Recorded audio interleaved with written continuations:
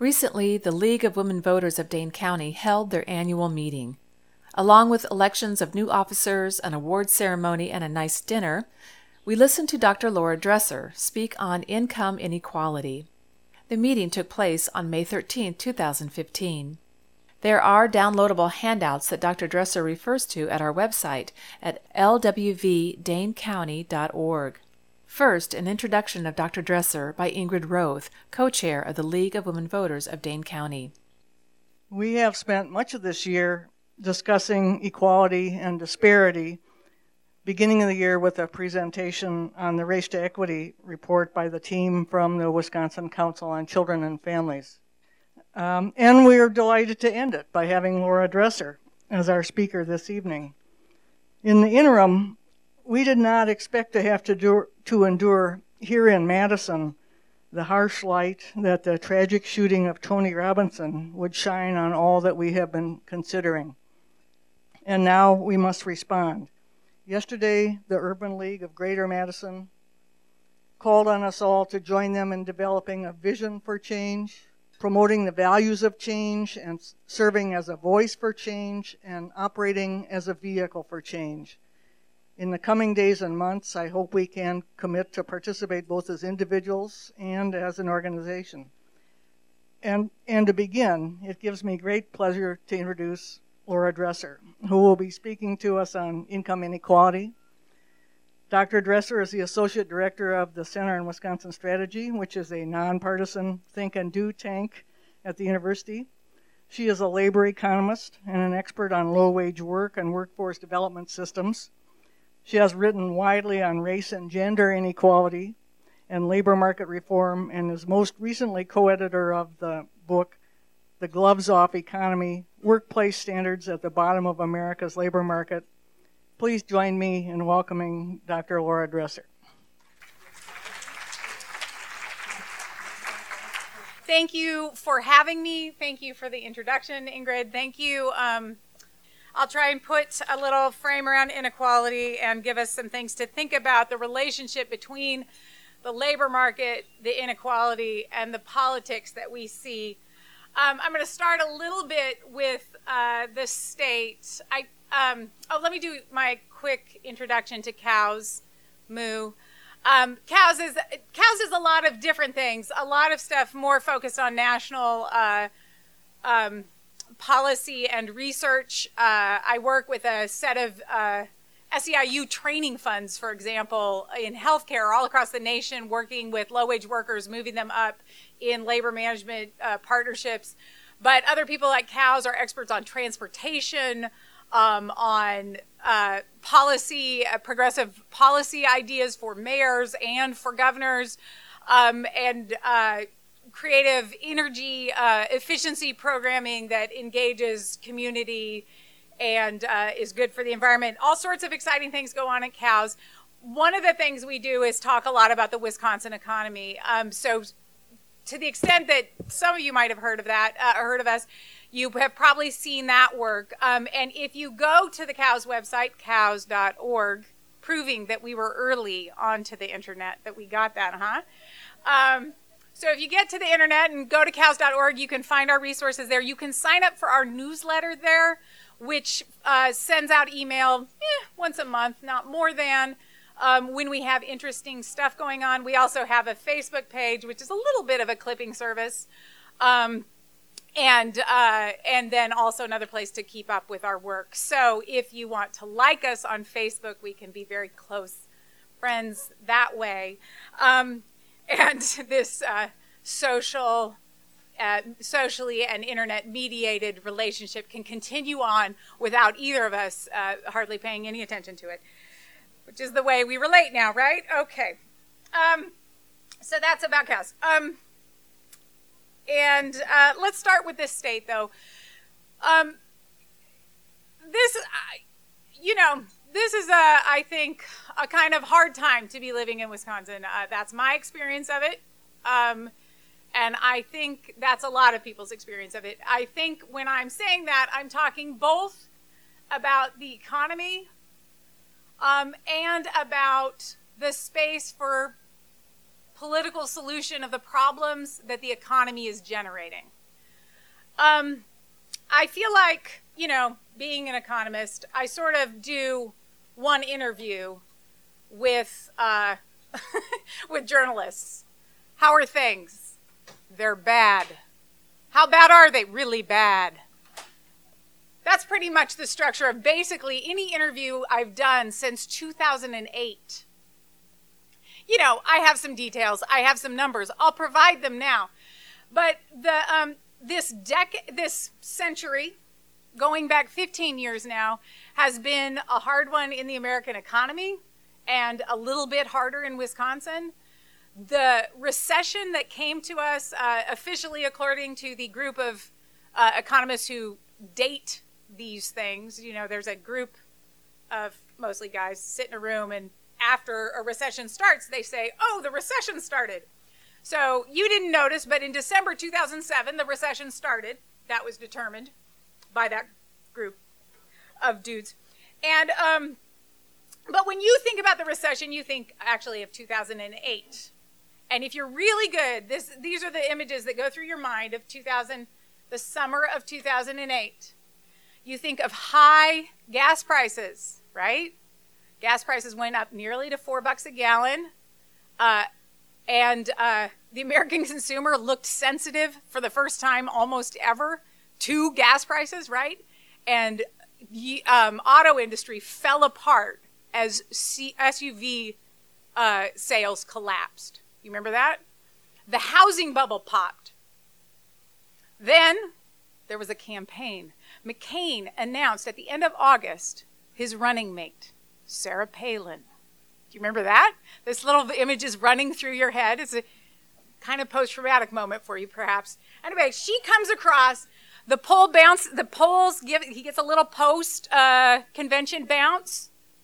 Layman happens mid-September. And if you remember political things, as you might, the polls flip as the economy collapses, and Obama's ahead from the collapse of Layman on in the polling. You think of 2008 as when this recession began, and that is when this brutal job loss began. 750,000 jobs a month at the national level that was sustained for month after month after month. That next summer, 8 months later, we all were thinking, when is it going to finally stop losing 500,000 or 750,000 jobs? The state of Wisconsin, over those 8 months, loses 6% of its job base.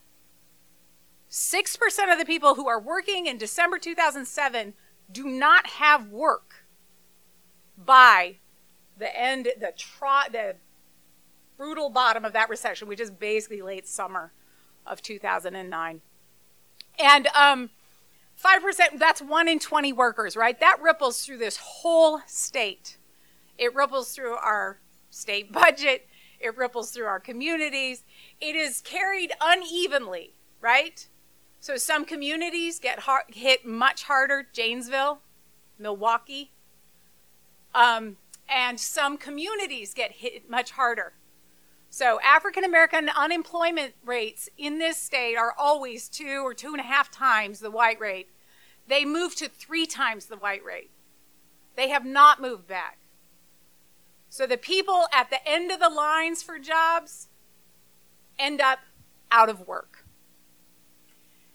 And this economy slowly generates jobs so that at the national level, we finally get back to December 2007 this summer. And Wisconsin, we finally get back to December 2007 in February, 2 months ago. All right? So you should be blown away that you could have that bad of a recession, because you're economists like me, and I know you are, that you could have that bad of a recession and that weak a recovery. The 80s recession was bad and fast, but the recovery was much stronger. Even the 80s recession. And if y'all were around in Wisconsin in the 80s, you know that was a brutal recession. The recession was especially hard in construction and manufacturing. A little bit weird in this state because we didn't have a big housing bubble.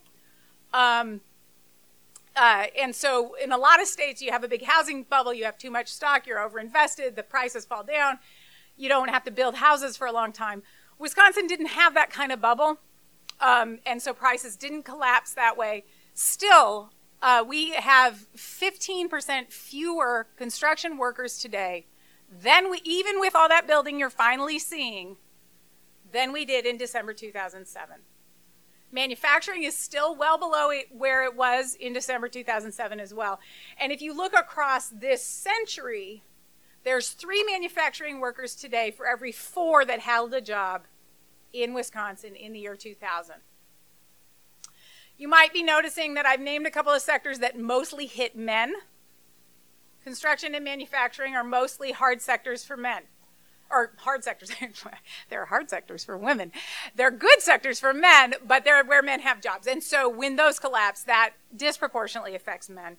That's another way that inequality runs through this state. Women earn less, but at least weren't in the worst hit sectors of this recession. And I want to say one thing about unemployment. I have to make sure I'm not talking too much about these things, but how are y'all doing? Feeling good? Okay. I'll wave my hands. One thing about unemployment, I know we think of the unemployed, and that's very important. We have done bad things to the unemployed over the last, over the course of this recession, including changing the terms on which you get unemployment insurance in this state.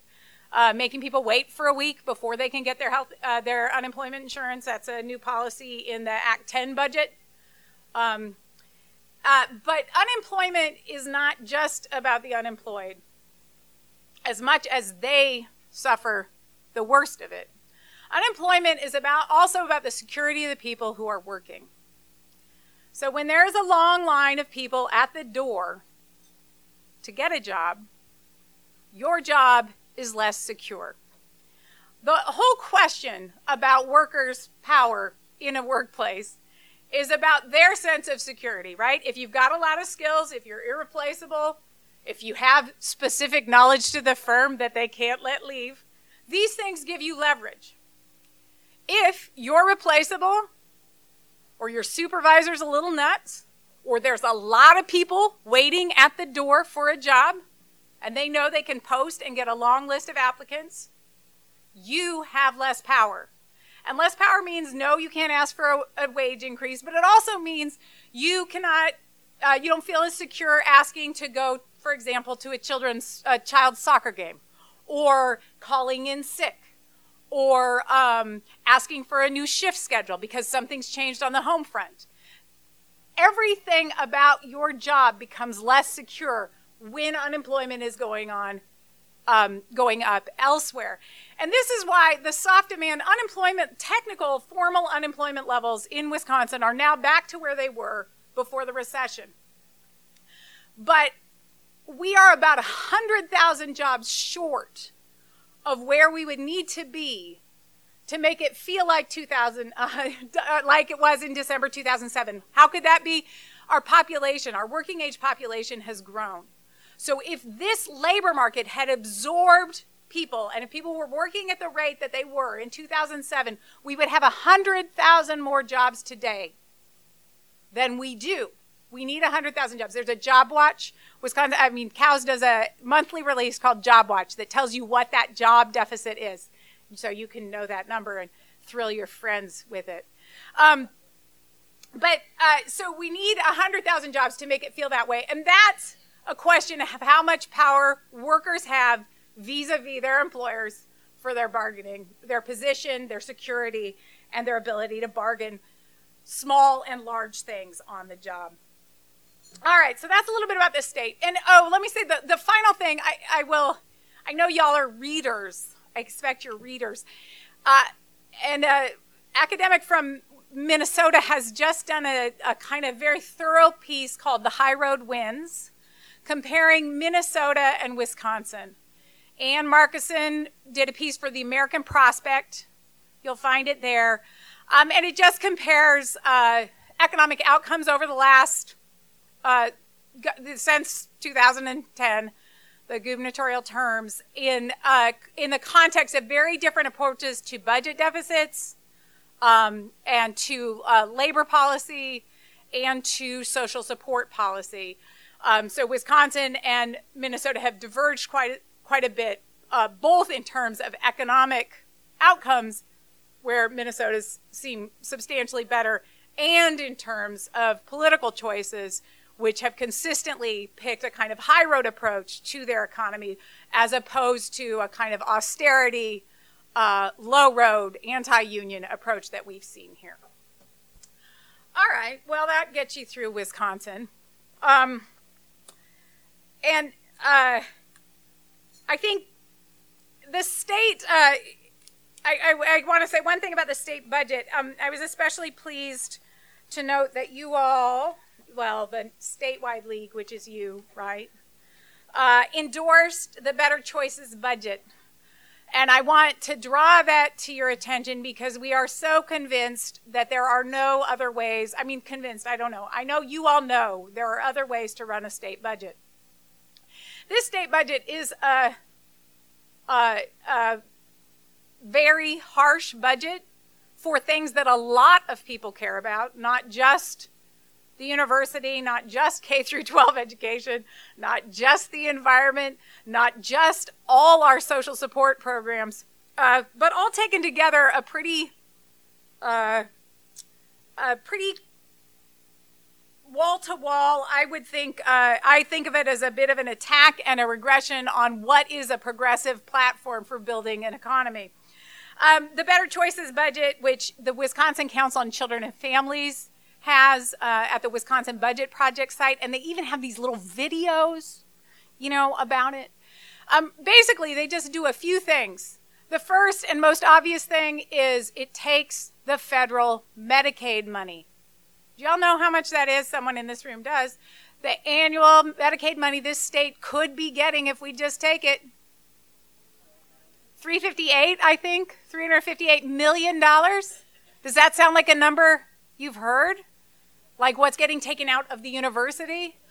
2 times what's getting taken out of the schools. And that was down on the schools. That was just flat, like the schools need more.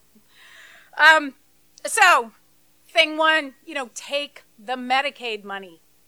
Even Ohio is taking the Medicaid money, right?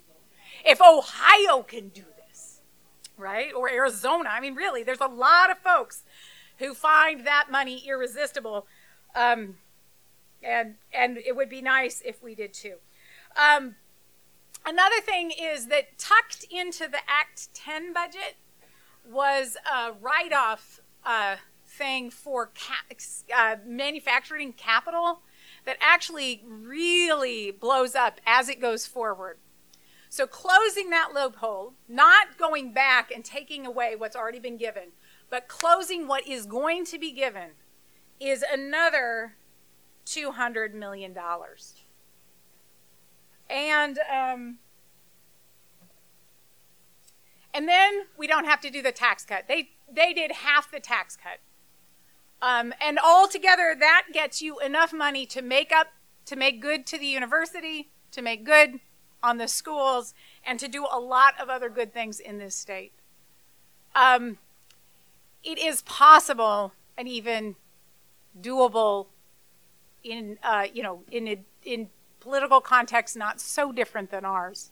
And I think it's just important for people to know, especially, this is not such a thing for people in Madison to know because our legislators aren't the problem on this budget. But the connections you have across the state to other places on what this budget could look like are very important. And I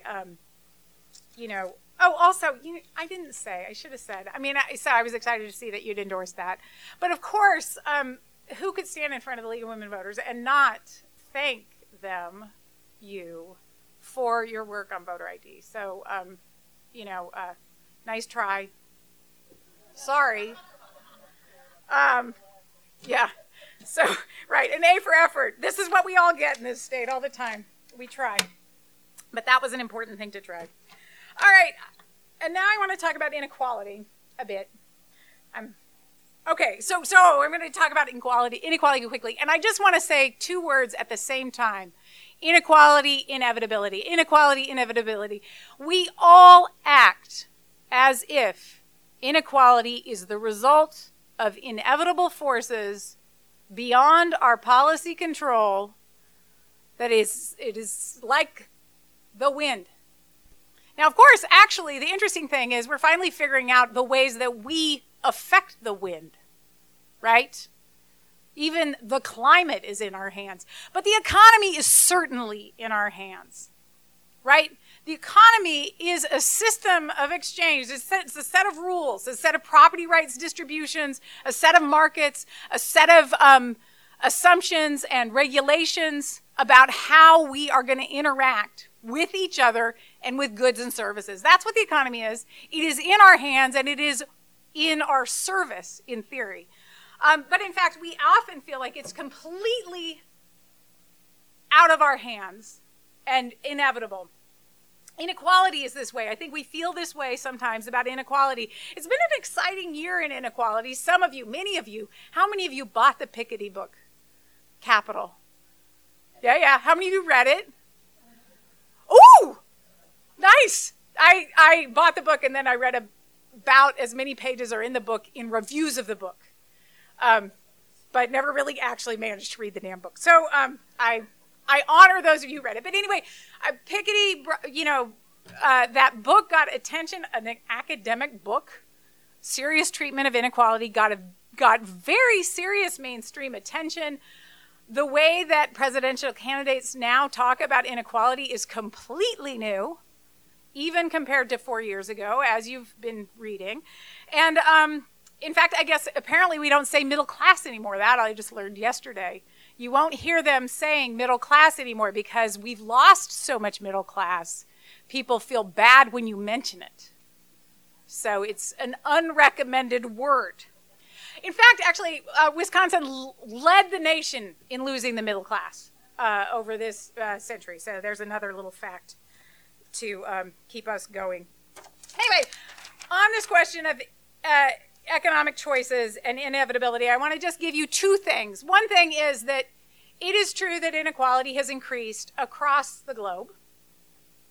It is not true that it has increased as much in the developed world anywhere as it has increased in the U.S.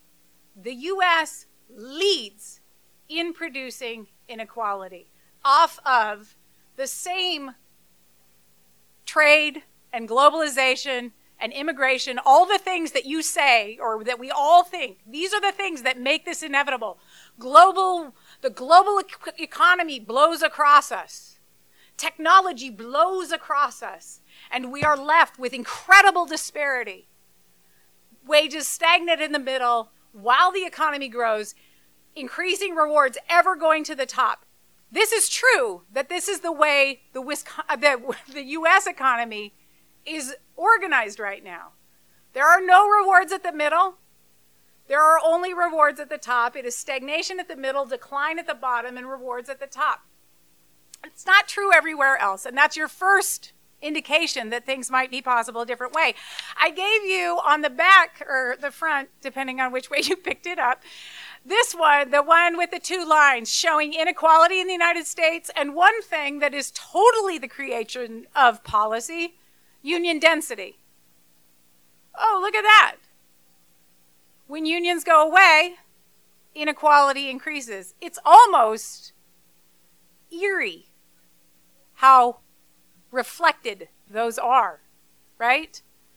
But that is to make you think that there are things, that the institutional, and if any state knows that the institutional framework around unions is what defines whether they exist or not the demand of workers for unions, right? But the institutional framework that defines how unions are certified, the terms under which they bargain, how they represent workers. This state has rewritten those rules first for public sector workers, now also for private sector workers, in ways that will certainly decrease the share of workers represented by unions. Not because people don't want to be in unions, not because we have fewer people who want to be in unions today than we did 20 years ago, but the terms of being in a union, the way we regulate it, have shifted. And they have shifted power consistently away from workers and towards employers. And it is not surprising that the rewards of this economic growth go to the people who have been building the power. All right, so that's the first thing to know. I just wanted to talk a little bit about low-wage jobs, which is the other side of the coin, because this has also been an incredible and inspiring year to consider the minimum wage. A year and a half ago, Obama kind of said, I think I'm for $9.47. Remember that? And then the workers, the fast food workers, hit the street saying 15. And a lot of the people, you know, around the country, maybe in this room, winced a little. $15 an hour. The minimum wage, as you all know, right now is $7.25. We can't quite do that, can we? Now, actually, as an economist, I would not be willing to say, I'm willing to say we can move to 10, 10, or 12 with minimal impact. I'm not willing to say, yeah, I know that we could go to 15 and wouldn't have an impact on jobs. So I'm not saying it's easy, but that changed the way we talk about the minimum wage. The federal bill now, the federal legislation is 12. Melissa Sargent, God bless her, has introduced legislation for 15 in the state capital that will, you know, go where things like that go. But, you know, it's at least been mentioned, you know, and along the way, more than 20 states are above the federal minimum. States like Arkansas have passed increases and indexing.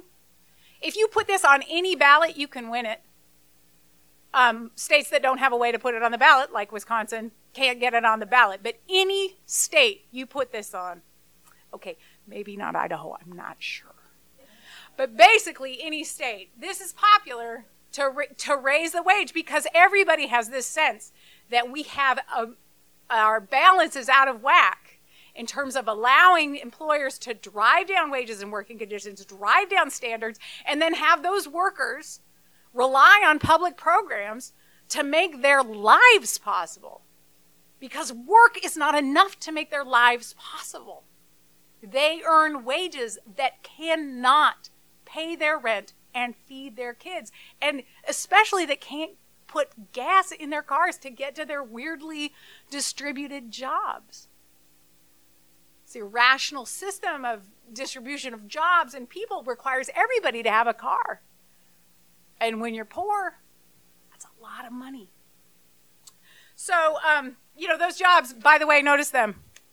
Food service, retail, and home health. Well, it's a mix of home health and long-term care, nursing homes and stuff. Those workers are making wages at the bottom of the economy. They are not having work transformed by technology. They are not having work undermined by ruinous wage competition by McDonald's in Singapore, right? The terms of those jobs are determined here. In fact, those healthcare jobs, the terms of those jobs are determined by public policy.